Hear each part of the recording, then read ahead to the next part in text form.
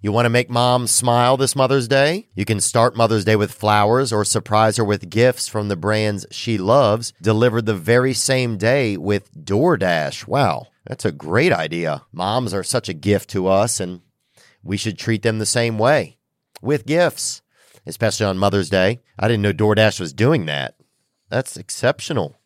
If your mom has a sweet tooth, or if she's a tech enthusiast, beauty connoisseur, if she's outdoorsy, no matter what she's into, you can make her smile with a fruit or flower bouquet, makeup, tech gear, workout wear, and more, all deliverable through DoorDash. Get all your Mother's Day gifts all in one place and get 50% off your next order up to $15 when you spend $15 or more on your next flower, convenience, grocery, or retail order now with code THEO. That's THEO. Order using DoorDash today. Terms apply. I want to let you know that hair loss happens.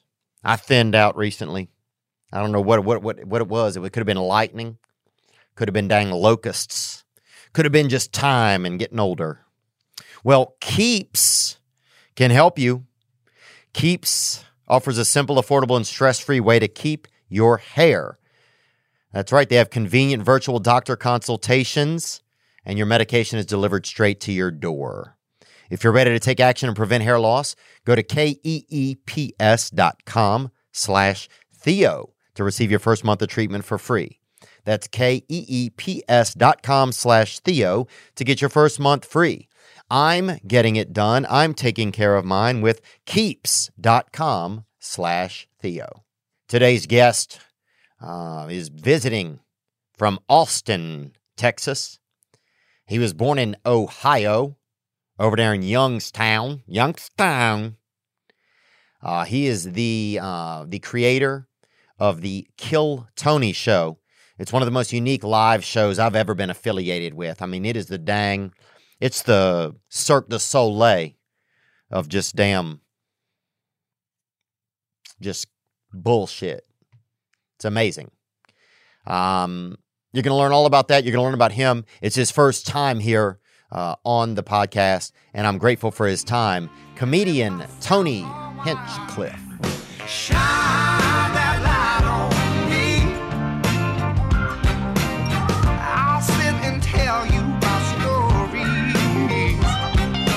Shine on me, and I will find a song I will sing it.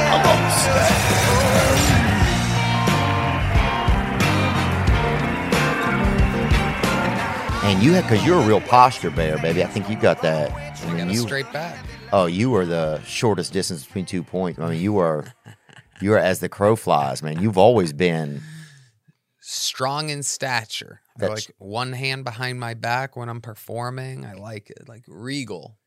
Yeah, where do you think that comes from? Because you kind of have that regality, kind of. I'm sitting here with Tony Hinchcliffe. For those of you guys who aren't familiar, Tony is a comedian and a friend of mine, and we're going to get into his life a little bit.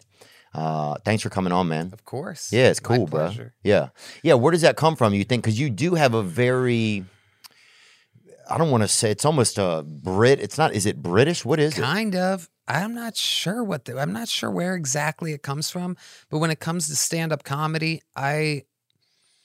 my friends back when I graduated from high school were obsessed with Dane Cook, and I walked in one day and they're dying of laughter when he's moving around. It was the vicious circle, and he's walking and swinging his arms. And I remember thinking to myself, I want to do that, but I want to do it without any of that movement. I want it to be just the words. I want to figure out a way. And then sure enough, when I got to the Comedy Store and actually saw real stand-ups, like sometimes it was the guys that didn't even take the mic out of the mic stand that blew my mind the most. Wow. Like Dice would just walk up to it. I don't do that. Like, it's like no mic in the mic stand, or leave it in there. And he leaves it in there the whole time? Yeah. Oh, wow. Yeah. Yeah, because you really are a sniper of humor. You know, it's like, it's almost like you have a nail gun. Yeah. And with these jokes in it, I feel like. Where did you start out at? Because I don't even know that, man, honestly. I started at the Comedy Store in the You started? original room. Yeah, I went there to sign up. Fucking Shia LaBeouf's dad, as crazy as this world is, I made friends with Shia LaBeouf's dad at a Starbucks in Burbank, and I was procrastinating starting stand-up comedy at the time. And at the time, right then, 2007, Shia had just signed this crazy Steven Spielberg deal, and he left for like 5 pictures or something. It was we didn't even know it was going to be Transformers and all these other things. Like, it was still just the infancy of Shia LaBeouf. So there was this like buzz around the coffee shop. I was out playing poker with these Armenian guys, and they're like, you know who that guy is over there? That is Shia LaBeouf's dad. And he's this wizard looking character. Like, so I went and made friends with him, and I told him, he goes, what's your plan? I go, I want to be a stand-up comedian. I think I'm going to go up to this Ha Ha or this Chuckle Hut, whatever it was, in North Hollywood at the time.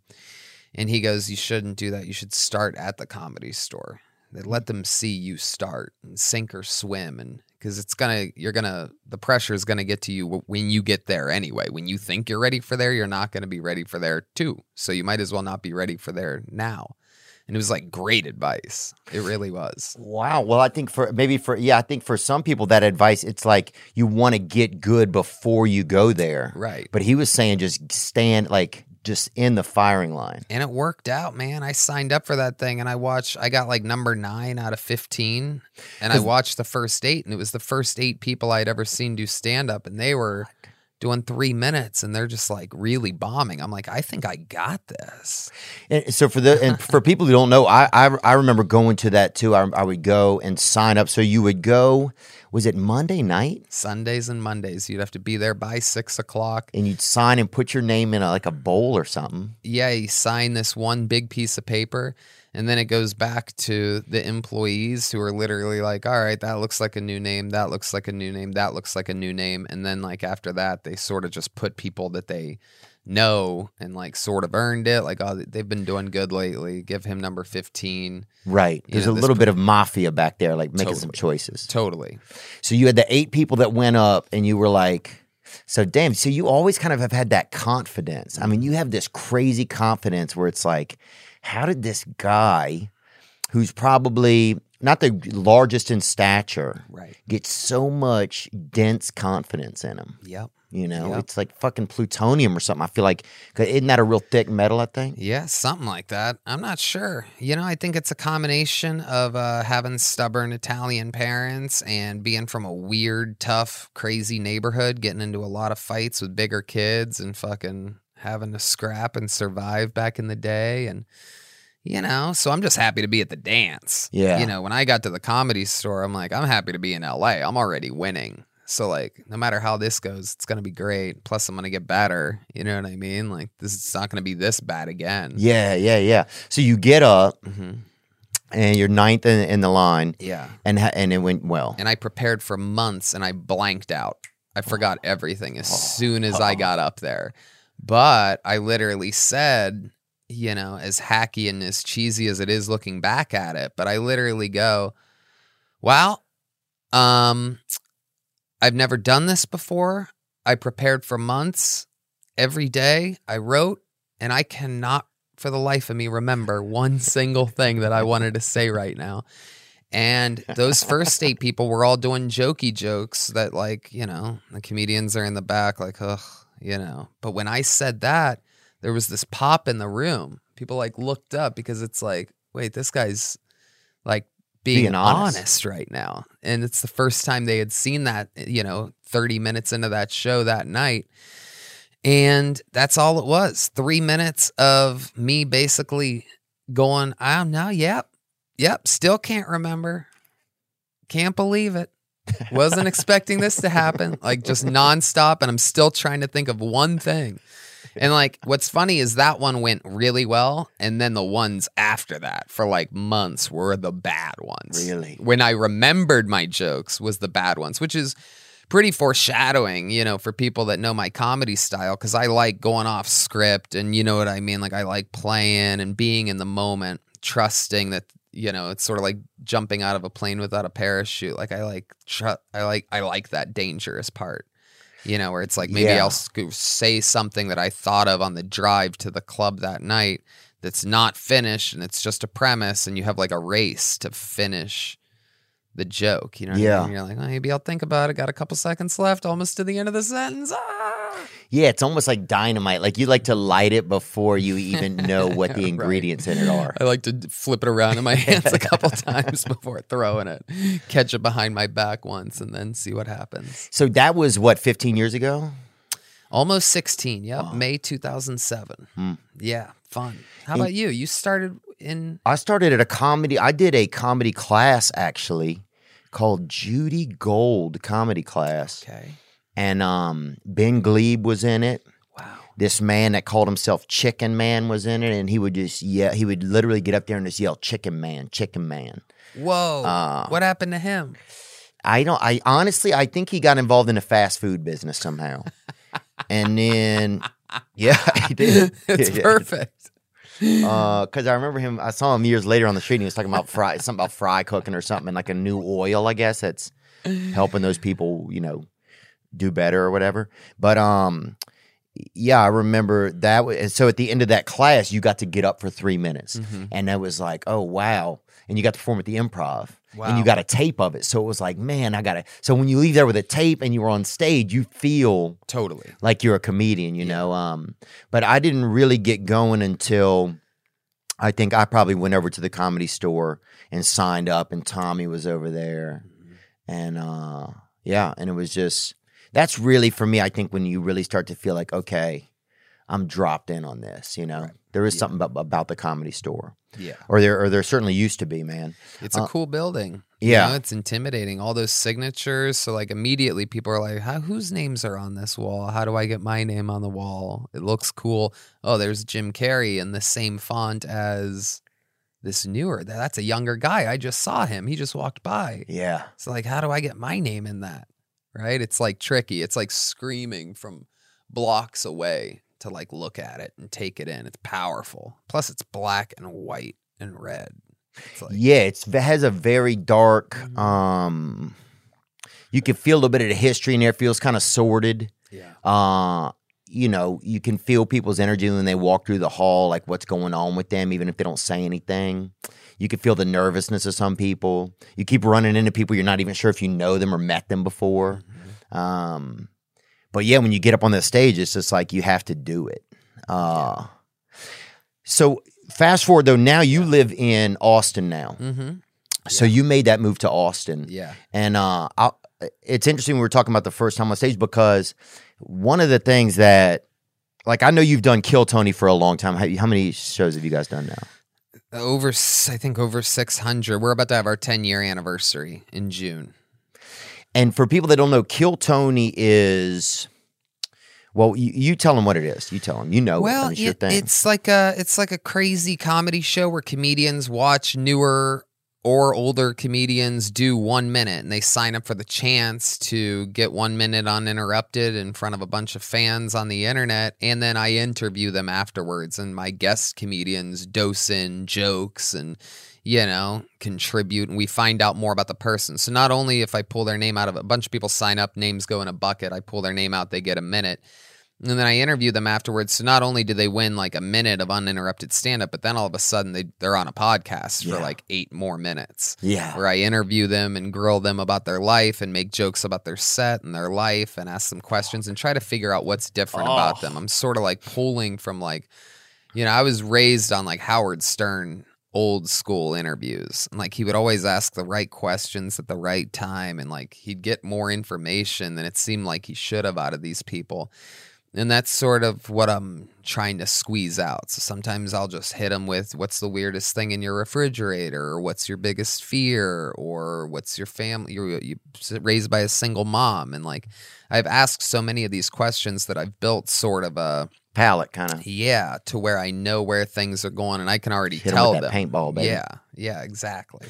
It blew my mind. I'd done it before, and then recently I fell in love with it. I just, I don't know if I forgot, whatever. But so I was down there in Austin, and you guys had me on Kill Tony, and this was probably maybe 2 months ago.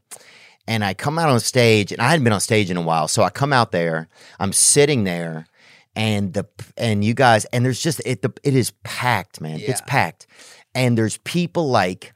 There's like people behind barricades. Like it's insane. The people that have driven hours come in, they put their name in, and they want a chance to get on stage. And then they get up there for 1 minute, dude. 1 minute is not enough time. That's the thing. 1 minute is not enough time to do really almost anything. Sometimes it's way too long for some of these people. Sometimes it's forever. Dude, I was sat there. I was amazed at how much, man, my feeling. It took me back to when I first started, and there were moments where I remember feeling one time like my face was trying to get behind my skull so that I didn't have to be there with the, I literally was like, where is this? What is going but you're right there, and people it is like the most intense moment of so many people's lives.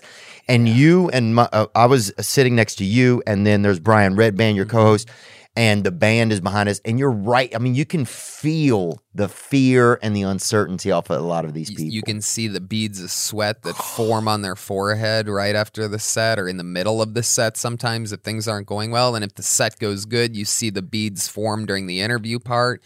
You can sort of tell what they do and don't want to talk about. You know, what do you do for a day job? Oh, they don't mind that. What were your parents like? All of a sudden, it's like you can tell because you see the sweat. So that means that the parents are will watch this. They think they're going to see this. So they're not close, but they're close enough. You know what I mean? Yeah, I didn't think about that. Just from body language and things, I can see how they're feeling and what to push more on and what I can get more of. And if I make fun of them, how they laugh to that. If it seems genuine, that means I can go even harder because I don't want to hurt anybody's feelings. You know what I mean? I don't know. Do you? Sometimes you are a fucking paper cut sometimes. Yeah. It's so, it's like, you are a fucking paper cut. Yeah. I mean, I just don't want to be the guy that ends up, being last. I was a skinny little, tiny little ratty white trash Italian kid, one of the only white kids in a predominantly black neighborhood that I grew up in. And so say less, people baby, are out there that. walking around hitting people with dog leashes and just a whole bunch of trashy shit going on all the time. So I always used words as a defense mechanism immediately. And then the kids laugh at the one kid that just got a joke made about him and all of a sudden they don't want to mess with me anymore. And, all the teachers said, making fun of people is never going to get you anywhere. And I hated my teachers growing up. Damn. I looked at them like the ultimate bullies. I went to a weird, evil sort of private school, bunch of angry nuns and sisters or whatever. Damn, really? Black women? No. Oh, religious women. Yeah. Yeah, nuns. Damn, that's because, if you're going nuns and black women, dog, right. It's a fucking long, it's going to be a long afternoon, baby. Damn. But I always wanted to kind of prove them wrong. I'm like, I think I can do things with these words. I think you can get good at anything. And, so writing on the roast was a real pleasure at the time when those were a big televised event. And, so that was like an honor because I'm like, it's a legit job. All of a sudden I have health insurance from literally making fun of people. And then all of a sudden Martha Stewart saying something that I wrote into a teleprompter for her, or Peyton Manning or whoever, all these heroes that, people look up to all of a sudden are saying dirty words that I got them to say. And because you got the job writing for Comedy Central, right? Mm-hmm, yeah. Mm-hmm. And that's when the roasts were so fire too, huh? Fire, man. Fire. And then they, I don't know what happened, but they booked Alec Baldwin for the last one. They booked him too fast, man. We should do that one now. Let's run it back, right? Post-shooting. Oh, yeah. That'd be so good, huh? Is he going on trial? What's the latest with that? I'm not sure. That's a tricky one, man. That's a tricky one. See, I moved to Texas, so now I have a gun and everybody has a gun. And I'm like, everybody should have a gun. And then I think about him and I'm like, maybe everybody should have a gun. Dude, he's shooting out of his wiener too. Didn't he just have his 6th or 7th kid? He just had another child too. He can't stop. This guy's out here giving life and taking away it. He's like a fucking Game of Thrones king. Wow. That's crazy, bro. Yeah, but it just blew my mind about the Kill Tony show. If people haven't seen it, you have to see this show. Yeah. And one of the wilder parts was one guy comes up, he did a minute. It was not good, right? And he's up there, he's like, man, I was drinking before. I was just so nervous. So some of these people are wasted getting up there. Yep. And then he goes, you were talking to him about his life, and he goes, well, I'm a drummer. So then part of your show is you have a band there. Yeah. And you got a blind guy in it. Yep. And D Madness killing it. Yeah. So he has his own day in Austin. D Madness does? Yeah. Oh, February 14th is D Madness Day in Austin. He's like a famous musician. Oh, wow. All those guys are literally that is high level of a musician as you can get. Studio, live, they do it all. That keyboardist is on tour right now with Gary Clark Jr. And if you see him and Gary play, Gary is looking right at him and they're doing the thing. It's not like some background keyboardist. They're like... They're in the trenches.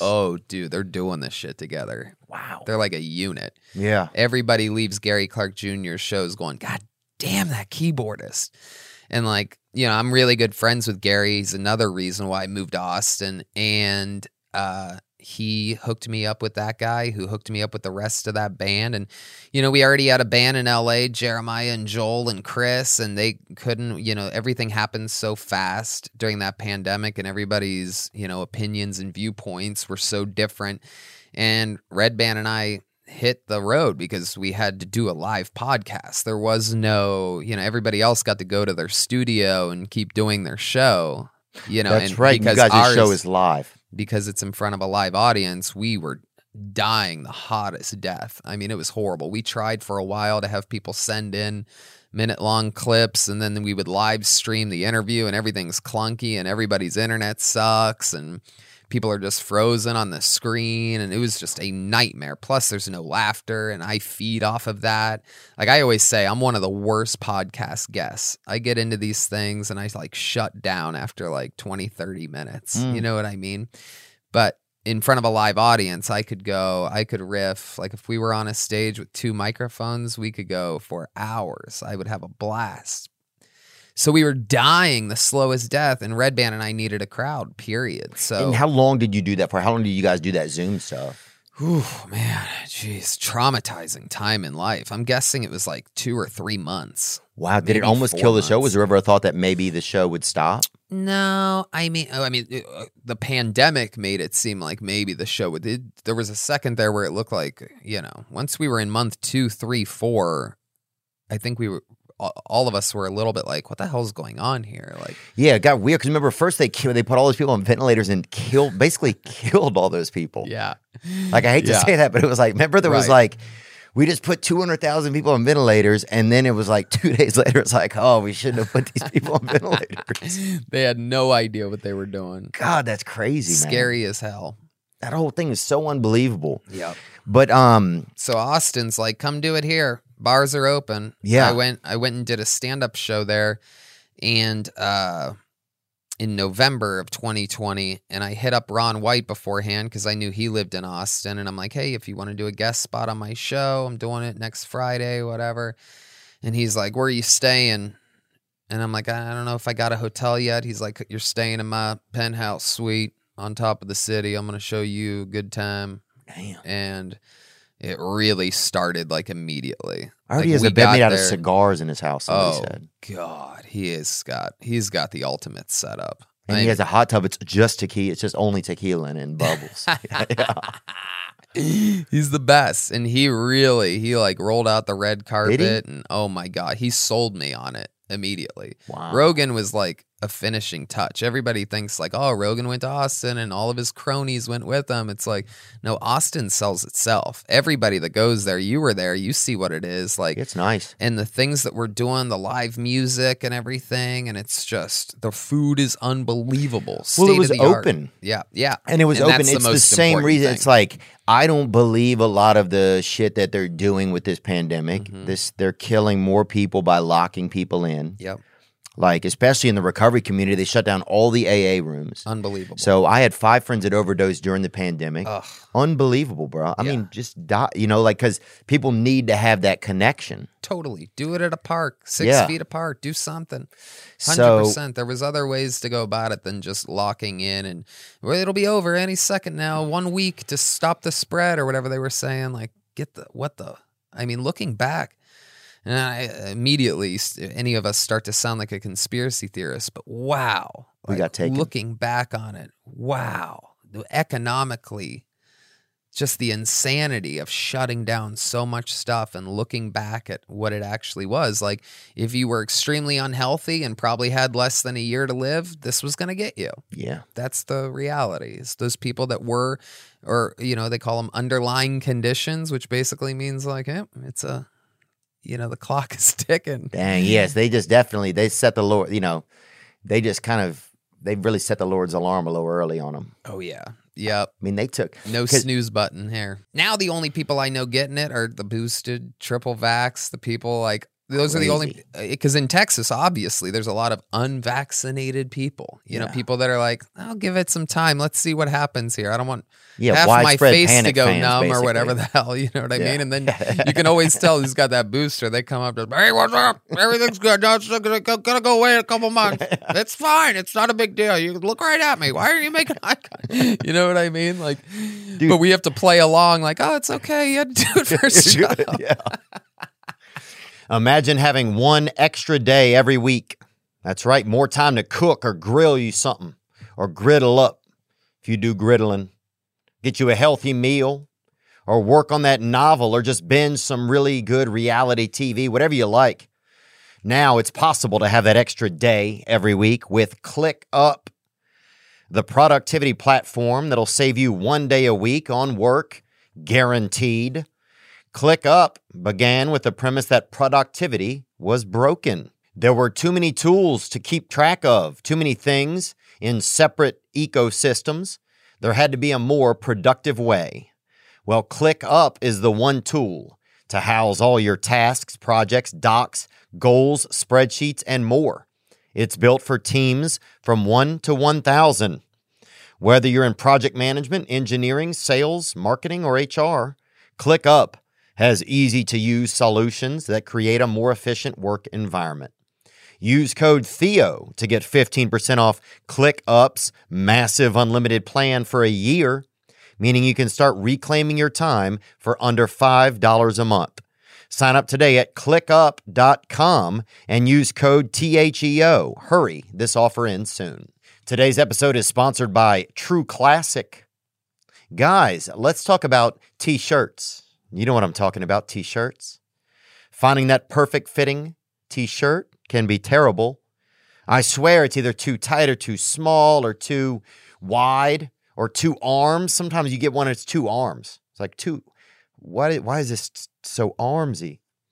Luckily, True Classic wants to make every man look good and feel good.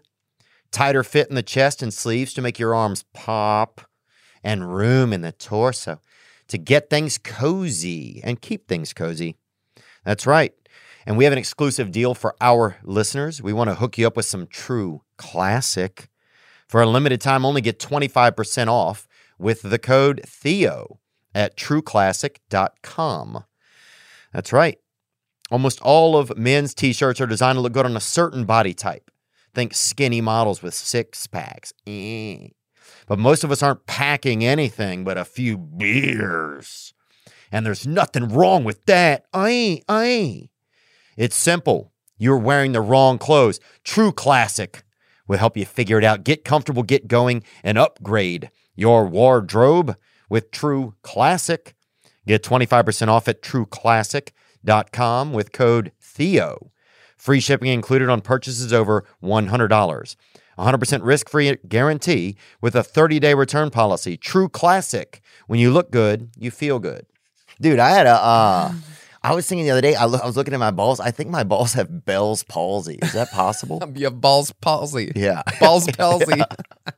I was just like, dude, everybody's nuts have Bell's palsy, I think. I'm with you. I got one side holding on for life for some reason. Bring up some Bell's palsy. Let's get a look at it. Yeah. God, I haven't looked at this in a while. You know who had Bell's palsy was good old JR. Oh, yeah, look at that. Yeah, let's get some better images, man. Oh, my goodness. If you don't mind. Thanks, brother. Yeah, sorry. It's a scary thing. Bell's palsy's always real wild, man. You know, I used to be friends with Vince from ShamWow, right? Mm-hmm. And he had it. Oh, wow. And so in his commercials, he would wear that microphone to cover that part of his mouth so you didn't notice it. Oh, wow. Yeah. That's incredible. His story's magnificent, man. He got hired to sell these rags one day on the boardwalk in Venice. Mm-hmm. He starts selling. He was like, "Oh, I'm good at selling these bitches." And so he just like licensed them himself, bought some ad time on a couple different networks, like sports networks, and they weren't selling. And then he bought time on Comedy Central. And for some reason, the way that it came across, it was like comedic, but also like a product. And it just went to the moon. Look at this. Yeah, right here. You got to have some good BP right here. Oh, man. Some of these. Damn, baby, that smirk. Some of these look bad. And then I see that that's the before. I'm like, oh, man, that's the. It's rough. I like, now this lady, some people look kind of good on them. Everybody looks like they're like piratey. Yeah, some people got that real hiccup in their cheek. Mm-hmm. It's almost like they have a hiccup that just got stuck on one side of them. Yep, that droop. That Bell's palsy. Oh, look at that lady. The Asian lady right there. The Limpurian, I think, in the red. Oh, yeah. Oh, boy. Oh. Yep. She's sending signals, baby. Mm-hmm. Damn, it's wild, isn't it, though? Yep. You don't think about those nerves being in your face, man. Yeah, that's rough. But Dice had it. Dice had it bad. Remember, it was like a news story. No, I don't remember that. Dice Clay had Bell's palsy, and he was scheduled to come to Austin the next week. And it was the only show that I had been looking forward to. I never go see stand-up comedy shows, and I'm like, I want to see Dice at Vulcan in Austin. Like, this seems rock and roll. And he did not cancel. That motherfucker went up there, half his face just electrocuted, just dead half face. And he fucking used it, and he talked about it. He did a Sammy Davis Jr. impression. I swear to God, this motherfucker killed so hard. It was such a fun show to see. Damn, yeah, it seemed like a real adventure for your face, kind of. I've never had it, but I would like to learn more about it. But to go back to your show, so this was an amazing part so the guy said he didn't do well at the comedy, but he said, I'm a drummer. Yeah. So you guys have this part of Kill Tony where if somebody plays an instrument, they can challenge somebody in the band at that moment for the person's spot in the band. Yep.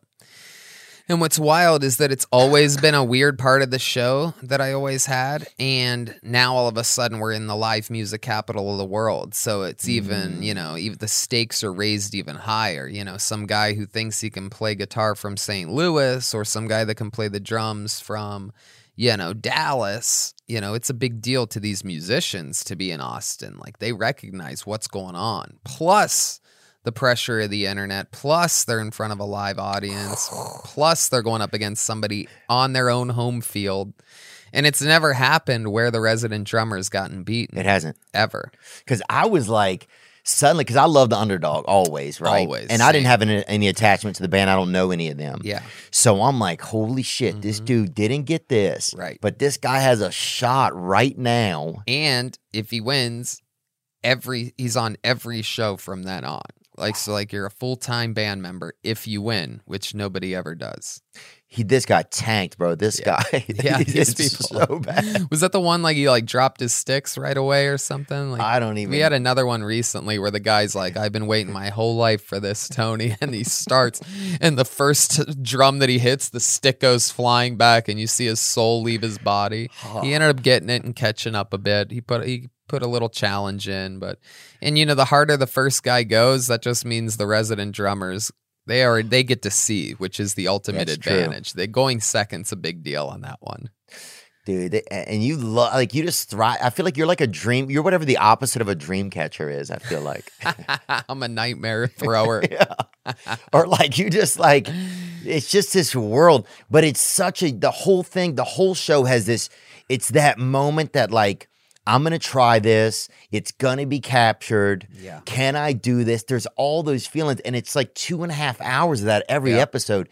Man, it floored me how much fun I had, how much like kind of nostalgia I had. Yeah. And how much I realized I don't think I could do what they were doing. Right. No, I agree. People out there, we have regulars that write and perform a new minute every single week. William Montgomery, David Lucas, Hans Kim, Michael Lair, all these guys that do this. I am enamored by their courage and their strength and their work ethic. It is an extreme challenge. You have the whole internet there like, yeah, I'm sort of sick of them now. William's been doing it 4 years, writing a new minute every single week for 4 years. Granted, a lot of it, he's making fun of Red Band's mom. And it's insider trading at this a little point. bit. Quite a bit. Some Aphex Twin references that get a big pop from the crowd just because they know that he references Aphex Twin for some reason sometimes. So it's like there was 2 guys in the front row yesterday wearing Aphex Twin shirts because they knew William was going to be with me in Nashville. What is it, Aphex Twin? I barely even know, and I'm a huge music fan. Oh, it's a band? Yeah, I think it's like maybe electronic music or something. I'm not really sure. Might be like Acid Bath, man. I remember we had this lady by us who something was wrong with her. Or something wasn't right with her. Mm-hmm. I don't know which one it was, but she would always ask if we were going to see Acid Bath all the time. That's all she said. Huh. She had like kind of this musical autism or whatever. Aphex Twin, best known is an Irish-born British musician, composer, and DJ known for his idiosyncratic work, electric styles such as techno, ambient, and jungle. Dude, ambient sound is so crazy, man. People put on like white noise, and it's just people like tucking their kids into bed at night. Yeah, and fucking like, wouldn't it be weird if it were like actual just noises white people make? Yeah, I always wanted to make that. Can I speak with the manager? Yeah. It's just the most whitest shit ever. It's just somebody putting on their work shoes in the morning. Yeah. I'll be there for you. Would you be there for me too? It's somebody putting stuff in the recycling bin. It's just like small sounds that fucking white people do. Can you point me to the closest Cracker Barrel, please? But yeah, man, it's fun, dude. And the trick, the secret sauce, I think, is I try to keep it interesting for myself. You know what I mean? Because I've been there every episode of Kill Tony. And the other part is Vince McMahon. Like, it's really just pro wrestling. Because it's like, I always keep our guests a secret surprise. No one ever knows who's going to be there. And it's always either famous monster comedians or the future. You know what I mean? Your Brian Simpsons who are just starting to get recognized now. Or, 3 years ago it was Shane Gillis. 5 years ago it was Tim Dillon. And I'm literally going. Same thing with you. Same thing with all these guys, because we know we're in the middle of the lineup, so we know who's coming. Yeah, you know what I mean. And I would literally say, with no hesitation, I would say, your guest tonight is the future. You might not know him now, but one day he will be recognized as one of the biggest comedians of all time, ladies and gentlemen, Tim Dillon. And literally the crowd would be like, "Oh, I was hoping." They don't know yet, right? You know what I mean? Yet they didn't know. Yeah, I want somebody. I want damn Chris Rock, or I want damn exactly. But what's funny is they really don't. They want people like you and him and Shane and Ari and the people that are in the moment with their own defined styles that are still, there to prove themselves. Not just some guy that's like, "Hey, I think you did good." Instead, you were killing me, dude. You're so good at that. You want to talk about snipes, dude. You have little hand grenades in your pockets. I don't know, man. Sometimes you gotta put them out there, bro. You're like Tabasco in my soup. Yeah. What's been the kind of the difference? And a lot of comedians moved to Austin during the pandemic, and obviously the same. People moved. A lot of people didn't really move to Tennessee as much. I mean, first of all, things got really weird during the pandemic. I wanted to also be in a state where somebody could carry a wet. It's like you didn't know how weird things were going to get. 100%. People were looting. It was on the back of like a lot of the BLM stuff where people were burning and looting. And so it was like, I want to live in a place where at least if I don't have a grenade on me, the guy 2 tables over has one, you know? I love LA, man. I was there. I thought I was going. Actually, I always thought I would retire to Nashville after like growing old in LA. It's always how I pictured it. Even though I toured Texas more than anywhere else, I would do Dallas 3 or 4 times a year. Is so fun. Yeah, it's crazy. God, it's fun. And Texas has a big, dirty, renegade, raw sense of humor. So, you know what I mean? That's right down my wheelhouse. And I love LA. And still, you know, sometimes I go back to LA for a couple days and I'll do the main room of the Comedy Store, be in the middle of the lineup for their own shows. I'll leave in a veil and I get whatever I want, basically. But my neighborhood was Fairfax and 3rd, right by the Grove, right by Pan Pacific Park. It was unbelievable. I would go down Fairfax after doing the Comedy Store, the Improv, and you make 2 quick little right turns. It was like the Bat Cave in a very residential commercial area. I would like sneak off into my little end of a one-way street. It was I had the most amazing setup. And then one day, my neighbor's like, you might want to be careful tomorrow. There's supposed to be some big like rally, some big protest, BLM, you know, George Floyd. It should get kind of crazy because they're starting it at this park right around the corner. I'm like, cool, I'm going to go to Venice Beach and hang out with my older brothers who live out there, you know, 20, 30-minute drive from there. So I go to the beach, we're chilling on the patio, and my brother at one point, I'll never forget it, goes, Tony, come in here. Isn't this your street? And I'm like, what? My street? And the first thing I notice on the TV is the CNN logo.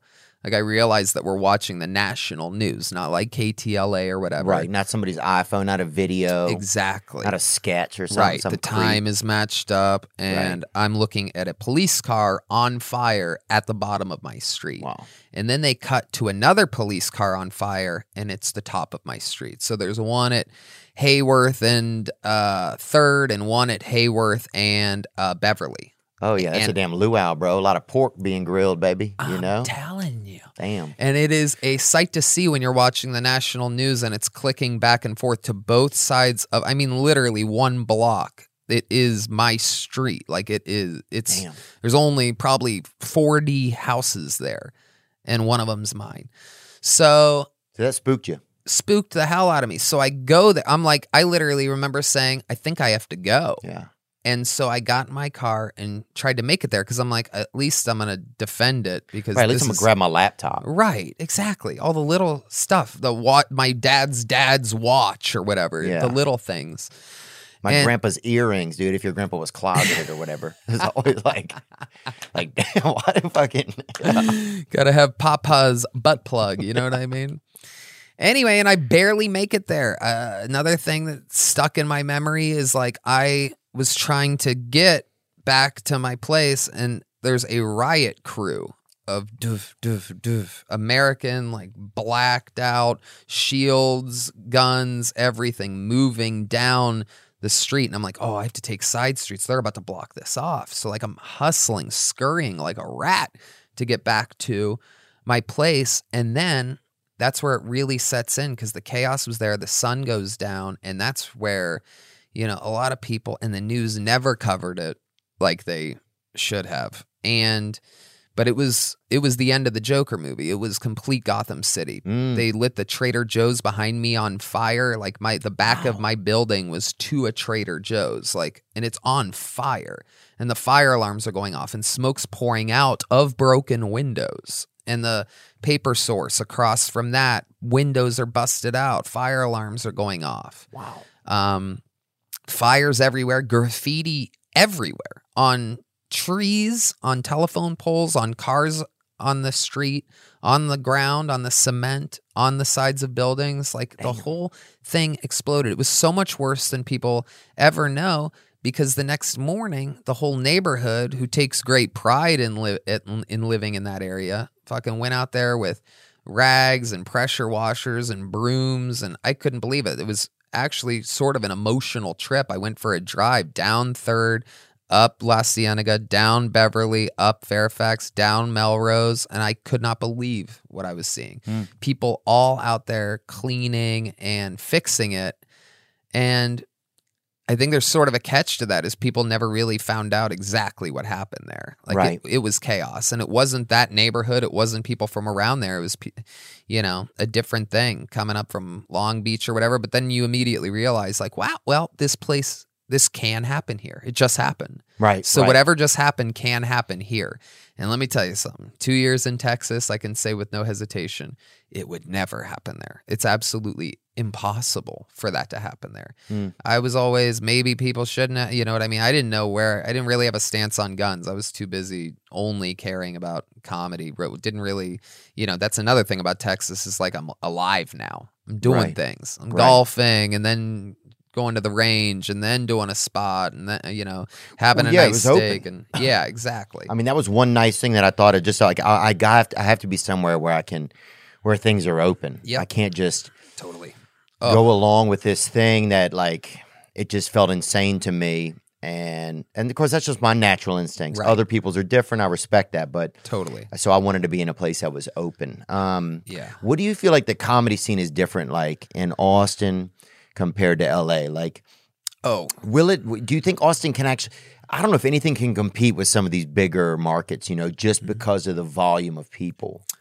I hear you. I think that I think the difference is the industry isn't in Austin, like, Netflix headquarters and a lot of people. I think we've lived through an age of stand-up comedy to where we've watched the complete evolution. We watched it go from, okay, well, you got to have clean 3 minutes for the Tonight Show, or a decently clean 22 minutes for a Comedy Central half hour, to, okay, you could be a little bit edgier on Netflix and do an hour. And then it's like, kind of like, oh, Netflix is sort of cutting down on edginess. Like, unless you're really established, they're going to give you notes.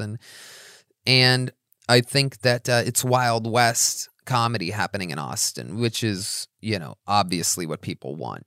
People go to a strip club. You don't want to see, a girl in a bikini. No. You want to see fucking. I want to hear the N-word. You're damn right. Yeah. See some buttholes. Yeah, I want to see, Some misplaced ingrown hairs some and things like sparklers. that. Yeah, I want to see it all. Mm-hmm. I want to see a girl bringing a candle to the table, but just, walking on her hands. I want to see somebody. Hell yeah. I want to see, yeah. I think, one thing I noticed in Austin was that you guys locked the phones up over there, Yep. Phones are locked up. And that's our shows are still recorded. We have, cameras rolling on everything, because one thing that we've learned is that it's good to have your own footage so that it can't be taken out of context. Right. I've always thought that when someone goes for an interview on any type of network, anything, they should also, if it's a ground where they don't trust maybe that they will be portrayed accurately, they should have someone record at the same time for them. That's what we're doing. So that way it's like there will be no real misconceptions here. 100%, because it can happen. It can happen to anyone at any point. Even in that crazy video that happened with me that made me look like a horrible, horrible human being. Yeah, with the Asian stuff. Yeah, was that Hans Kim? Was that No, It was no, a different it's guy. a different guy. But 25 seconds after that, his edited version of the video, I had my own video recording of the entire thing, in which 25 seconds after his ends, I end up going, "Come on, lady, relax. You're looking at me like I'm serious over here." Joke about that. Joke about that. I'm into jokes. Like, there was no like scene. It wasn't the chaotic breakdown that it looks like on the 20-second clip that the person released. It's it was a random casual Thursday comedy show. I actually yelled at Bobby Lee when I saw him a couple months ago in LA. I go, "That was all your fault, by the way. You let me call you those words for fucking over a decade without telling me there was something wrong." Well, that's one of the issues people don't look at. There's always that bait Asian. Yeah. And they let you say all kind of things or this or that or joke around with them. Yep. But they don't email the buddy and say, "Hey man, this guy's with, he's Right. he gets it or whatever." Right. And Bobby goes, "Oh yeah, I felt really bad when that happened to you."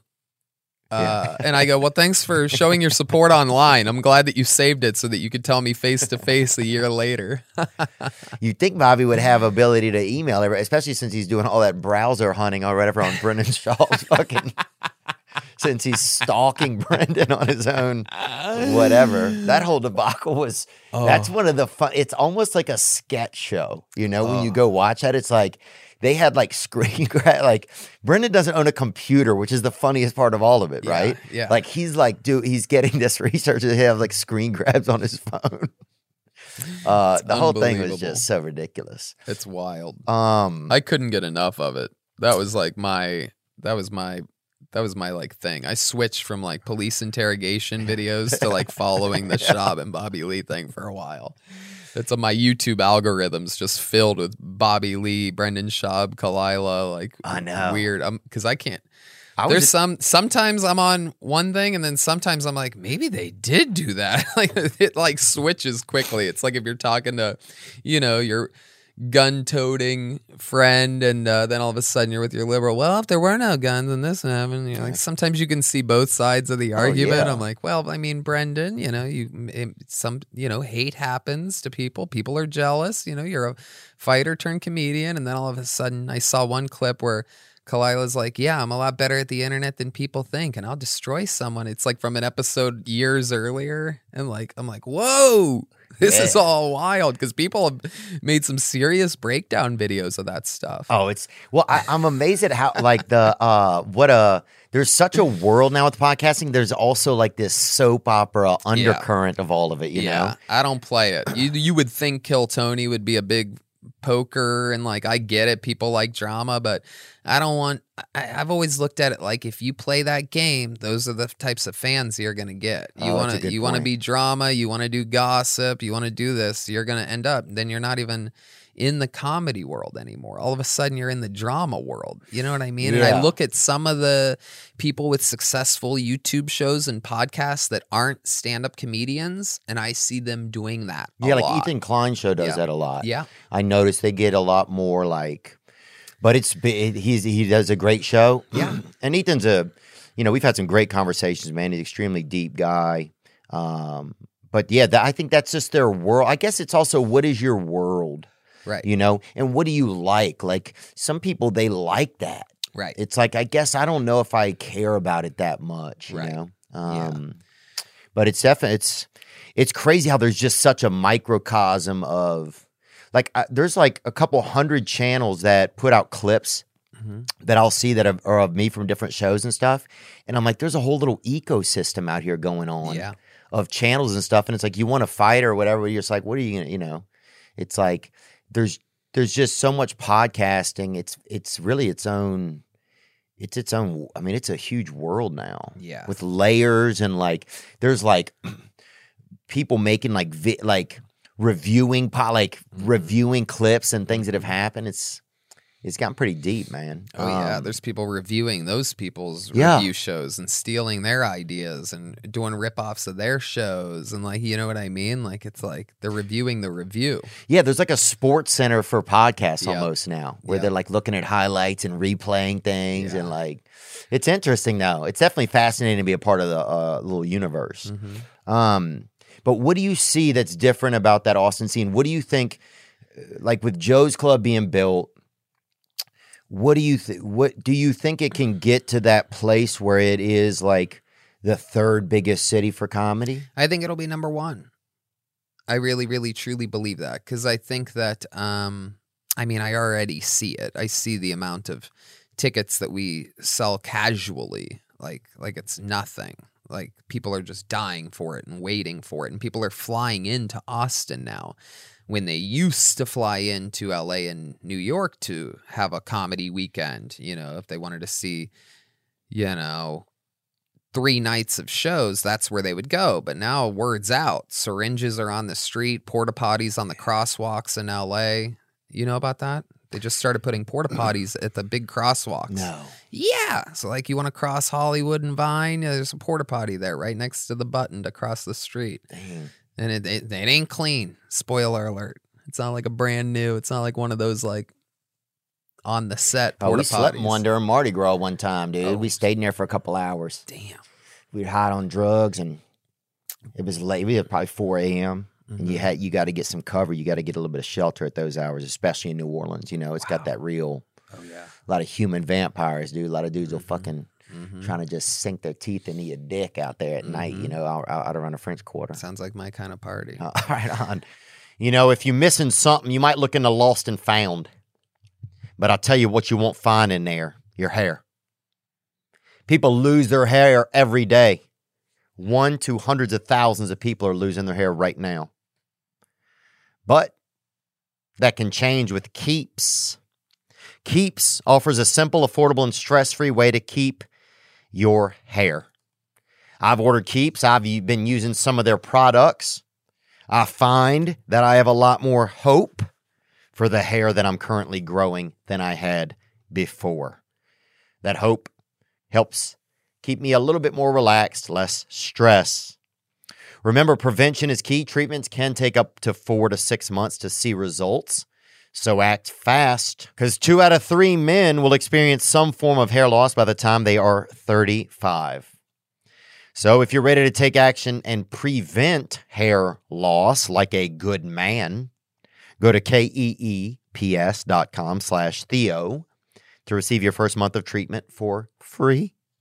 That's keeps.com/THEO to get your first month free. Keeps.com/Theo. Are you wasting money on subscriptions? Ask yourself that. And ask honestly. Don't BS yourself. Ask honestly. Are you you get a Bible of the month or something? Are you getting something beef jerky? They're sending every 3 weeks. They email you a couple sticks or whatever. Are you doing something else, something your wife don't want you doing, getting barrettes or doing something naughty? I don't know. But you might be wasting money on subscriptions. 80% of people have subscriptions they forgot about. 80%. That's everyone. That's right. But there's this great app I use that helps me track all of my expenses. And because of it, I no longer waste money on subscriptions I don't even use. It's called Rocket Money. It's formerly known as Truebill. And the app shows all your subscriptions in one place and cancels what you don't want for you.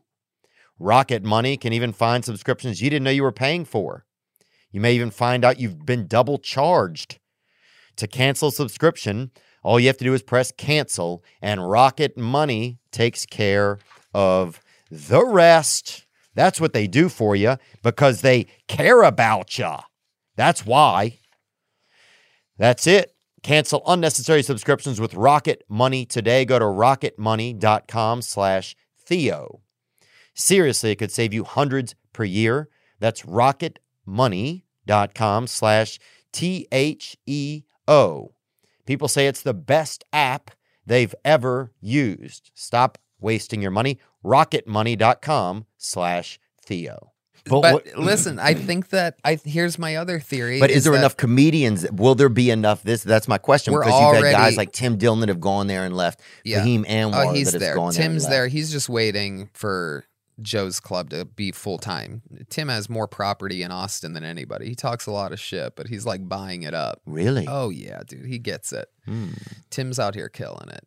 And Segura and Christina and me and Joe and Ron White and a whole bunch of the youth, the future. Danny Derek Brown, Poston, you know Danny Brown? Danny Brown, yeah, no doubt. I'm very close with Danny. He's my homie. funny. Oh my God, I just ate mushrooms with him a couple weeks ago. Really? Oh God. Oh, so much fun. He ate like a baseball glove's worth of mushrooms. Wow. Like, and I was tripping my balls off, but I didn't eat as much as him, and he just was so fun. He's popping out of corners, being all silly and like funny and stuff. Times have changed. Like a lot of brothers wouldn't do mushrooms back in the day. You wouldn't see a brother on psychedelics, you know? It just wasn't. I don't know. I think maybe black people had too much fear and maybe even inside of them and their own history. But you don't want to add any. You don't want to, season up the cauldron any, you know? But now, yeah, you got a lot more, kind of mustache brothers out there who will do some drugs, psychedelics. Oh yeah, it's fun.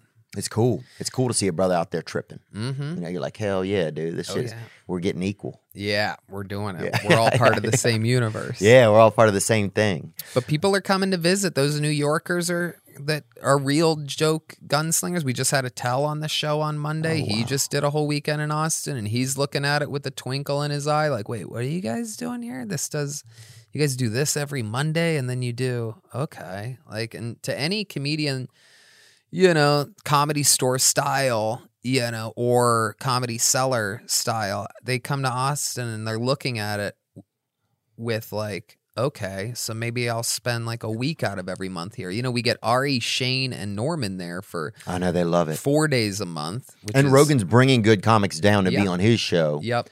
I mean, that's what made me think about it. It was like, I would like to go for a month and just have an experience of it. What does it really feel like to be there, go out, get you a sandwich, get you a coffee, get you a, you know, find a wife or something, or see it, and, you know, and do comedy at night while you're trying to do that, you know, and have a, you know, like a lifestyle of it. I can't believe how much I love it.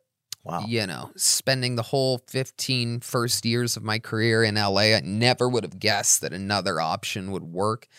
I'm amazed at that too, living here. Yeah, exactly. You know? And like all of a sudden you're comfortable and you're a little bit better rested and you have maybe a new hobby or something to, you know, because I think in LA or New York, perhaps it's easy to just be like, oh, I got to work. It's only about the next joke. You know what I mean? Yeah. I gotta, but then you're not living, you're not experiencing things. You're not taking note. You're not having great conversations where you say something that you realize might be good on stage. Like living is a huge part of what we do.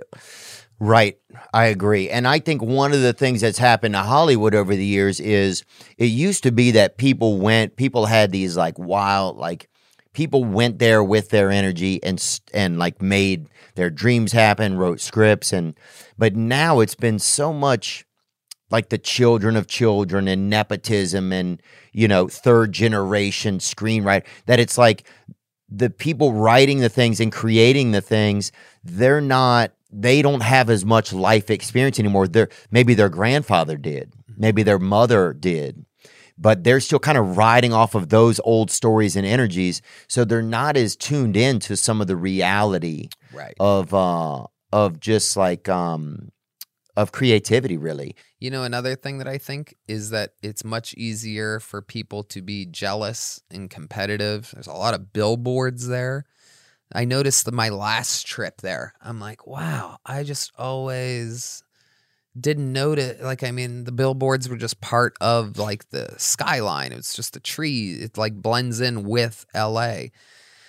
And as I'm looking up there, I'm realizing, oh my God, that show looks like crap. That show looks like crap. That movie it tells its whole script right there in the billboard. Like, and I'm judging these billboards and I realize like, this whole place does that to people. Like all of a sudden I'm daydreaming about why does that idiot have a show that's not going to work? Wow, Comedy Central's dead as hell. You know, Comedy you're looking Central at the killed itself. Yeah. And I'm looking at these billboards and I realize I'm thinking about this. They have me thinking about these things, which in Austin there is no like, oh, I wish I had that, or this person would be better for that, or this is where that should be. Like, right. So it takes a lot of that business and the jealousy and the like, oh, look at it takes a lot of that glitz out of it and stuff like that. And also, it's like these people, you know, in LA and New York, it's the last stand because we've learned now that the podcast is the way. You can have your own show and build your own fans with people that are into what you're into and like the sound of your voice and want to hear it. So that old model of like, all right, let's throw this to the people and see who likes it. Like it's an old school model and it takes away from the ability to build something. And now people are like, well, if I didn't start a podcast now, I can't start now. I'm in too deep now. But it's like, who knows? It's like Bitcoin or NFTs or whatever. Like who knows what anything is. Yeah.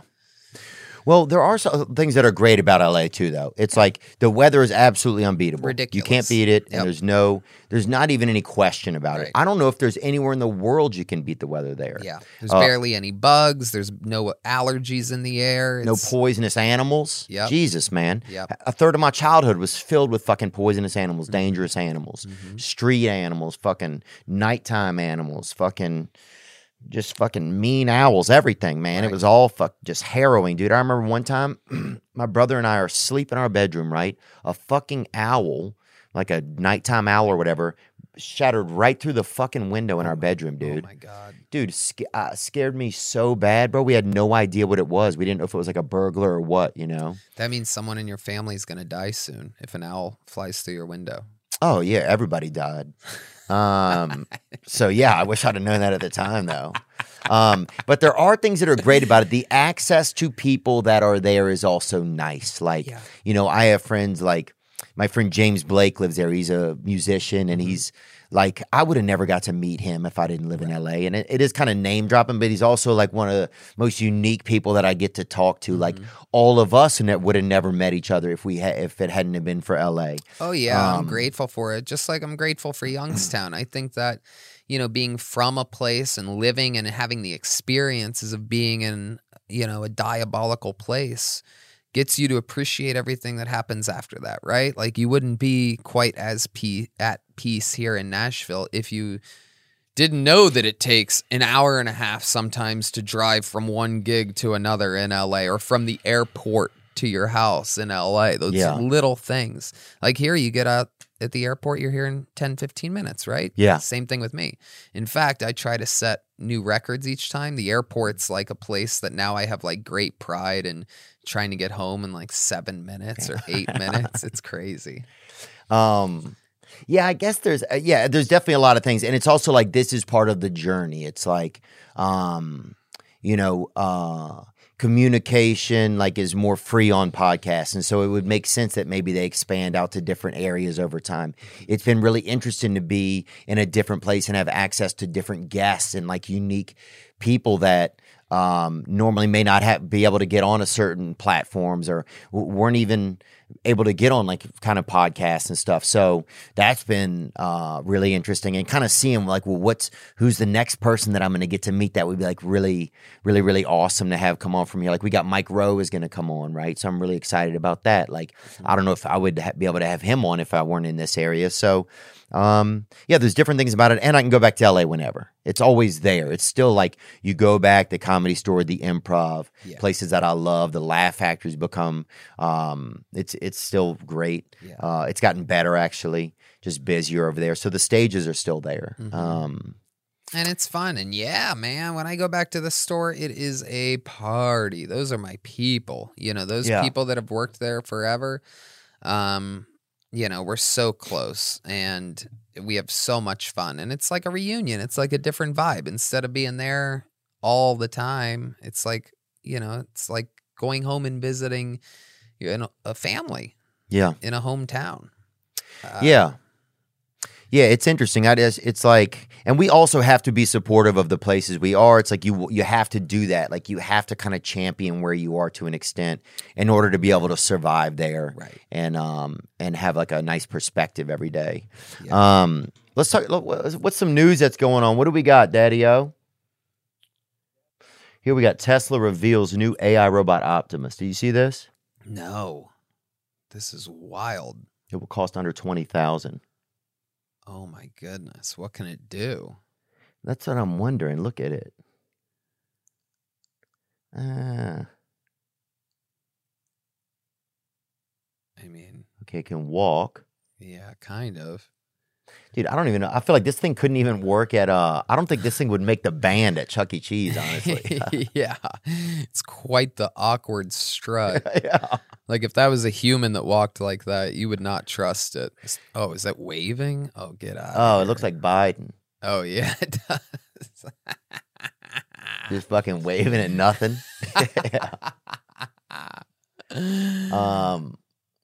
Dude, for me, the thing about Tesla is I put in them to get that truck 2 years ago. Yep. And it's like I keep extending my current lease because I'm waiting for that truck. Yep. And I don't know. I don't care about this shit. Can I tell you something? Have you touched one yet? Have you like been in one? I have. And Is it worth it? The coolest thing I've ever seen. And I'm not a big Tesla guy at all. I like gas powered, American made sports cars. Oh, I want to burn to death if I get in a wreck. Yeah, exactly. But this one, and I saw pictures of it, just pictures and video online before, and I'm like, that doesn't even look that cool, seem that cool. In person, man, that thing is the most undeniable, baddest. It goes from, a low rider to all the way to a monster truck. Like you can raise it, and the technology is absolutely insane. Elon Musk is in Austin, Texas, another buddy old pal. And were you able to get in there? Yeah. Yeah. You got in the Tesla truck? Oh, yeah. And where'd you sit, in the front or back? The front. Wow. Yeah. And it's all beautiful. It's the most different. I've never seen anything where a picture or a video online is so much different than seeing the actual thing. I've never seen a bigger, just difference in how unbelievable it is in person. Did it feel like... It's kind of like a comedian that's really, really great live, but doesn't translate to TV or clips. You know what I mean? Mm-hmm. There's a few of those. That's how it is. It's like powerful live. It seems like nothing else. It seems like a spaceship. It almost like a DeLorean, but brand new. But does it feel like kind of like a bitch truck, or does it feel kind of fucking tough, or does it feel tough? Tough as shit. Like it does. Does it feel army tough? Really? Like a Hummer meets like a Ram, but electric. It doesn't even seem electric by its appearance. Huh. If that makes sense. Yeah. It's amazing. Amazing stuff. I want that. Yeah. That's the one you got in, right? Like that. Yep.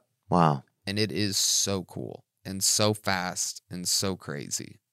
Yeah. You just want to touch it. I'm so ready for that. Yeah. God, I want to make love in the back of that. Mm-hmm. A lot of space. Unbelievable. Oh, wow. Antonio Brown. Exposed himself to stunned guests in hotel pool. He showed his butt to that. Whoa. Oh, that's not. Why is he naked in this pool? This might be another country. His hog's probably so big that he's having sex with that girl the whole time. And we didn't even see it. From this far. Look at her. She's bouncing up and down on it. You see that? Dude, if you had a crazy long wiener, you would have to... You got to show it to somebody. No doubt. Do fun things with it. Measure for first downs on the football field. All of it. You know what I mean? There's a lot of fun things. I mean, my buddy... get like a 1 foot marker on it, like tattooed. Yeah, definitely get like somebody's trying to like measure something. You hit them with that. Next thing you know, y'all are making love, Yep. God. It's pull just it like through this sleeve and pull this arm like behind you and just sort of like wave to people with your penis. I'm just thinking here. It's fun to draft. Yeah, I just feel like I would, if I had that, because it's almost like having like if you have one of those little dogs, you get to carry it in a thing and show it and take it on the plane, you know? Yeah. It'd be crazy if you had like a small bag and you you poked it out the top. Yeah.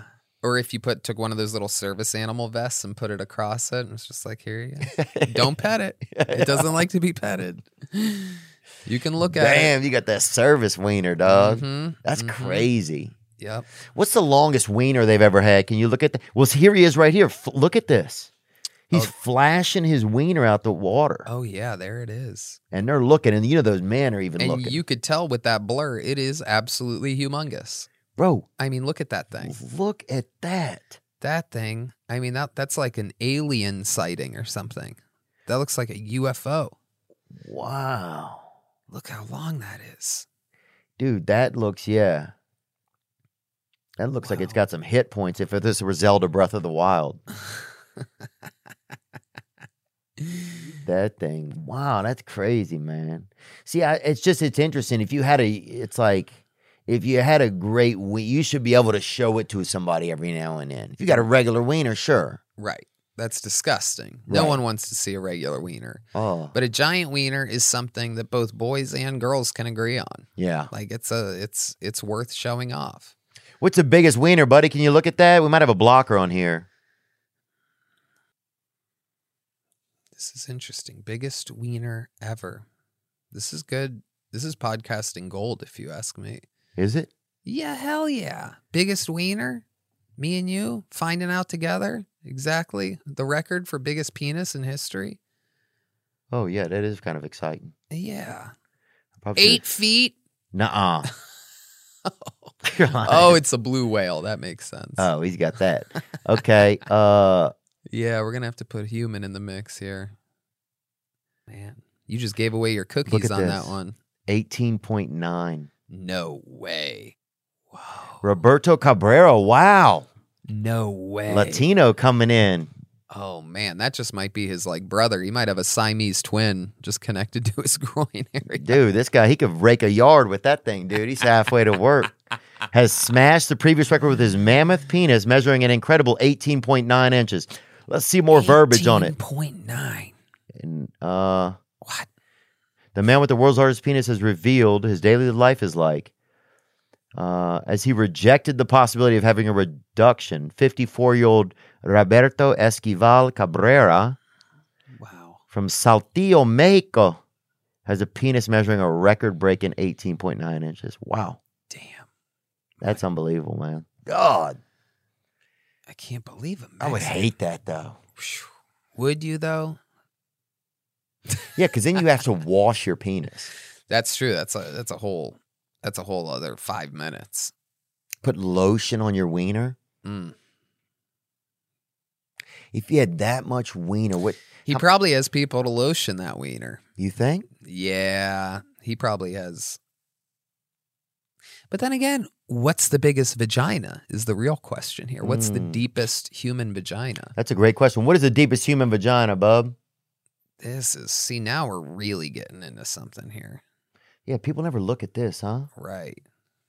Because you can't put it all the way. You can't, obviously. Anna Swan. Okay, here we are. Biggest vagina in the world. I just pop up. It's just a picture of me. Penis in the world. Okay, scroll. Have yours. Keep scrolling. That's nothing. Wait, did you see that was the guy? Nuh-uh. Yeah, scroll back up. No, up. That dude, that's him. Robert Esquivel Cabrera. Wow. Look at that guy. World's largest penis. The world's biggest vagina belonged to Anna Swan. Oh, my goodness. Wow, she died in 1888. Wow. 19-inch circumference. It's a little less than the circumference of a rugby ball. She was a Scottish giantess and reached a height of 7'8". She also reportedly delivered the biggest newborn ever, recorded at 23 pounds, 12 ounces. Whoa. It's time! Oh, that's a fucking bantamweight, dude. That is unreal. Oh, there's the guy. Oh, there's Roberto, eh? Oh, my goodness. Zoom in a little here, Bucky. Look at the girth of that thing. Dude, he has it taped like one of those horses' legs when they put the tape on it before it runs. Like it's about to have its own boxing match. Oh, my God, bro. Yep. You've got to be kidding me. He has a beer koozie on it. Oh, my goodness. Look at this. Wow. This is incredible. Oh, my goodness. Jesus. Great hair, too, huh? Oh, my God. Look at it. Do you see it in his pant leg? Oh, my God.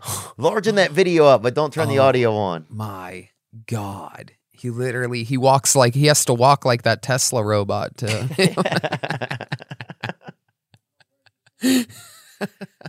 I'm like, nobody walks like that robot. And then all of a sudden, world's largest penis. Maybe the robot has a big penis. Dang, man. See, that's what I wouldn't want to do. It's almost like I feel like you're at church every time. Like it's like noon at church and it's like it's ringing against your knees. Or you get hard at a place where you're like, where you shouldn't, like that. Oh. But even if it gets hard, it's just like hitting against it. There's no like. Ooh. It's got to just be painful because all of a sudden it's just trapped. It's like Harry Houdini. And all your blood, like you must lose like a third of the blood in your body. You're when he gets hard, he just like goes stupid, just like all the blood leaves his body. There's a cost, man. There's a cost to everything. No doubt. What other news we got here? So this is one thing that's been popping off a lot is this kind of drug-induced homosexuality right here. You can turn the audio on it. So this is a new drug? No, it's just like a lot of men there's like been a pattern of men becoming gay based on drug use. Look at this. Oh my God. You see? Those are straight men. One more time, you can tell they don't want to be here, but the drugs got them here. Look at that. Damn, boy. How do you know they're straight? You could tell. Look at them. Look at that. One of them called the other one, I think, Yeah. and Yeah. He's like, you're gay, dude. drugs got him like maybe I do like dudes. See that one person comment? See that? Bam, boy. What? What happened, boy? Nothing gay. Who gay, bro? You see? That's crazy, bro. That's interesting. I remember a guy tried to get me to do cocaine with him once and then be gay. You know, Right. tried to lock me in a bathroom when I was trying to go to the airport. Ugh. What was his move? He like went in for a kiss or something? Yeah, he said the doors are locked, and I just believed him. You know, so obviously it would be like the worst. I'd be so easy to kidnap or whatever. You know, I just believed him, and then because he also had the drugs. Right. So it's like I'm milling around, and it's like, how close to gay do you want to get for this drug? Right. Yeah. And he just, something he told me. I remember took his watch off and put his watch on me. Just shit that like they trap you in like that. Oh yeah, that'll do it. and The then they'll be like, what watch. time is it? And they pull, like Right. pull you close or whatever. Yeah. I don't know, bro. But Next thing you know, you're handcuffed. oh yeah, and you're just gay. You know, it's just drug induced gay. But what else we have? Any other news that's going on? I don't care about this. Oh, I like this. Let's go to that. 2 female cops arrest a shoplifter. Random guy comes in and does it for them. Didn't do anything. What were you just reaching for? Please. Stop resisting. I didn't do anything. What's this address? What's this address? Ow.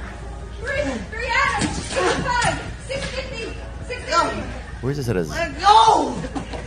Ah. Ow. Ah. Oh. Oh.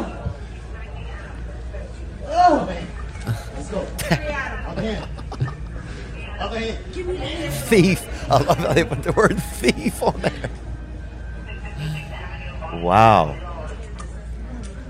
This is the type of stuff you're going to be seeing more of, I think, is that vigilante style stuff, you know? Mm-hmm. Like I was at a store not too long ago, a CVS, and somebody in there was stealing stuff. Mm-hmm. And so then you just get the biggest guy that's in there. It's just like some chubby kind of vest. He's red vested. Mm-hmm. So now they have to, they're confronting people. It's like people, it's not even in their job description, you Right. know? Yeah, man. I mean, that's another thing. Was towards the end of my LA tenure, like the windows were boarded up at all the drugstores near me, where I knew the people that worked there, and it's like, you know, my neighborhood friends, and there's plywood over the windows because you were just allowed to steal, I guess, up to $1,000 worth of stuff, which it's almost impossible to steal over $1,000 worth of stuff. You know, in one trip at least. Yeah, in one trip. Yeah. Yeah. How much? So Yeah. Reminds me of that supermarket sweep show. Remember that? yeah, that's basically it. It really That's is. LA. Man. It's Yeah. a never-ending supermarket sweep. Yeah, it's just, but it's like, it puts people on edge. You know, it makes it, I noticed when I go back to that CVS, I like feel like, okay, what could go off in here? Mm-hmm. You know, it makes me have like a different kind of, relationship with the other people in the store. What's going on? Where do I kind of position myself a little bit? Like it makes you kind of pay attention a little bit more. I do notice myself kind of having a little bit more insight on my surroundings, which is good, but also makes me kind of more fearful of just people, which I feel like is kind of bad. You know, it's like you're just waiting for the next person to be that scare bear, you know? Right. Yeah. People are out there being wild. Not everybody's thriving in these times. So like, I mean, you have to ask yourself, what would we be doing? You know what I mean? If we had nothing and needed something. Same thing. Yep, exactly. We'd be in there getting talked to by the big guy in the red shirt. You know? And it's when people start, when the fabric of kind of like that we are all buying into the idea that this is a country and these are the rules. Mm-hmm. When that starts to kind of like, fluctuate, I feel like, and you see, it's just so many years of some people getting certain treatment, some people getting other treatment, when you start to see that, like, there's just so much of like, your politicians just, glad handing with their buddies and giving these contracts, you start to feel like there's not really that American dream. There's not really that thing that can, that everybody's not playing fairly. I think it starts to make people not respect the game anymore, you know? But you still have to sit there at the Monopoly board, but you know that they don't respect the game. And that's when you fucking turn the shoe in and you get that little cannon. And you just start fucking just hauling ass, bro. Just hanging out on Baltic, fucking blowing grams. I could tell it's been years since you played Monopoly. I think it has, Traded man. in for a cannon. But it's like you just, Baltic's the hood, by the way. That's a rough neighborhood. It's purple. Baltic was gangster, dude. I would just get Baltic and to stay over there and fucking flex. Just call people names when they pass through, dude. Oh, hell yeah. Yell shit. Yep. It was good. Baltic's over there with Mediterranean. It's a lower income area. Is it? What was over there? Baltic? Yeah, maybe it was. I think so. What else we got in the news, man? Wonder if there's anything else we want to cover here. I know you got a couple shows tonight, man. I'm going to come and do one. We're going to have fun. Thank you, bro. Dude, that was so much fun last night. There's nothing I love more because, again, I'm an old school. I was raised on, like, pro wrestling. I didn't have a dad in my life growing up. So, like, one of the big parts of pro wrestling that makes it wildly successful is the element of surprise, which I love more than anything, combining that in our weird world of stand-up comedy. So there's nothing. And again, I do it every week on Kill Tony. I literally never announce who the guest for that live show is going to be. So, getting to have everybody thinks William, who they already know from my show, is bringing me up, and instead he's bringing up Nashville's own Theo Vaughn, and last weekend in Columbus, I got to bring up Chappelle. Everybody thought I was going to bring up Rogan, and instead I'm bringing up Ohio's own Dave Chappelle. And the room, I mean, the pop, that element of that people looking at the person that they came with like, no fucking way. And then you see the outline of Chappelle, the iconic, and the same thing with you. They see that fucking mullet fluttering in the air. They're like, we made it. That wife bait. Extra show. Here we go. That's that lady bait, dude. Yeah, that's so interesting. I never thought about it like that. It's like when somebody like surprises and ran into the ring. The Ultimate Warrior coming out at number 29. Yep. Anybody else who ran out, it was like, oh, it's good, but it ain't the Ultimate Warrior. The other one, The Undertaker. The lights go out and you hear the bell toll. Yeah. And you just get the chills because you're like, no way. Right? And then... And that's, that's a big one. He lives in Austin as well. The Undertaker, Elon Musk. Something happening over there. There's something cooking. Well, they got to get him on stage, man. That's the thing. Those people will have to get on stage and do some time. Mm-hmm. I think it's fascinating. I like the idea of an underdog place. I like the idea of something new. Yeah. Obviously, I'm really curious to see Joe's Club. It looked great when I walked through it. I was like, wow, this is really going to be cool. Oh, yeah. And the adjustments and the way that it's being built is by real comedians. Every other comedy club, even if it was owned by a guy that used to be a comedian or hosts the shows, all those weird little places scattered around the country, it was never done by actual successful, real touring comedians that could do theaters or arenas or whatever to really surgically make it. I mean, and, we had Louis in town 3 weeks ago or so, and he came in and even made one more final adjustment. You know what I mean? He's like, yeah, it's perfect. If the ceiling was just 12 inches lower, I think it would be even better than perfect. And we were like, and it's just, you're watching the magic happen. Joe looks at the construction guy. You think we can do it? Yeah, we could do it. Yeah, we'll just add a few days. All right.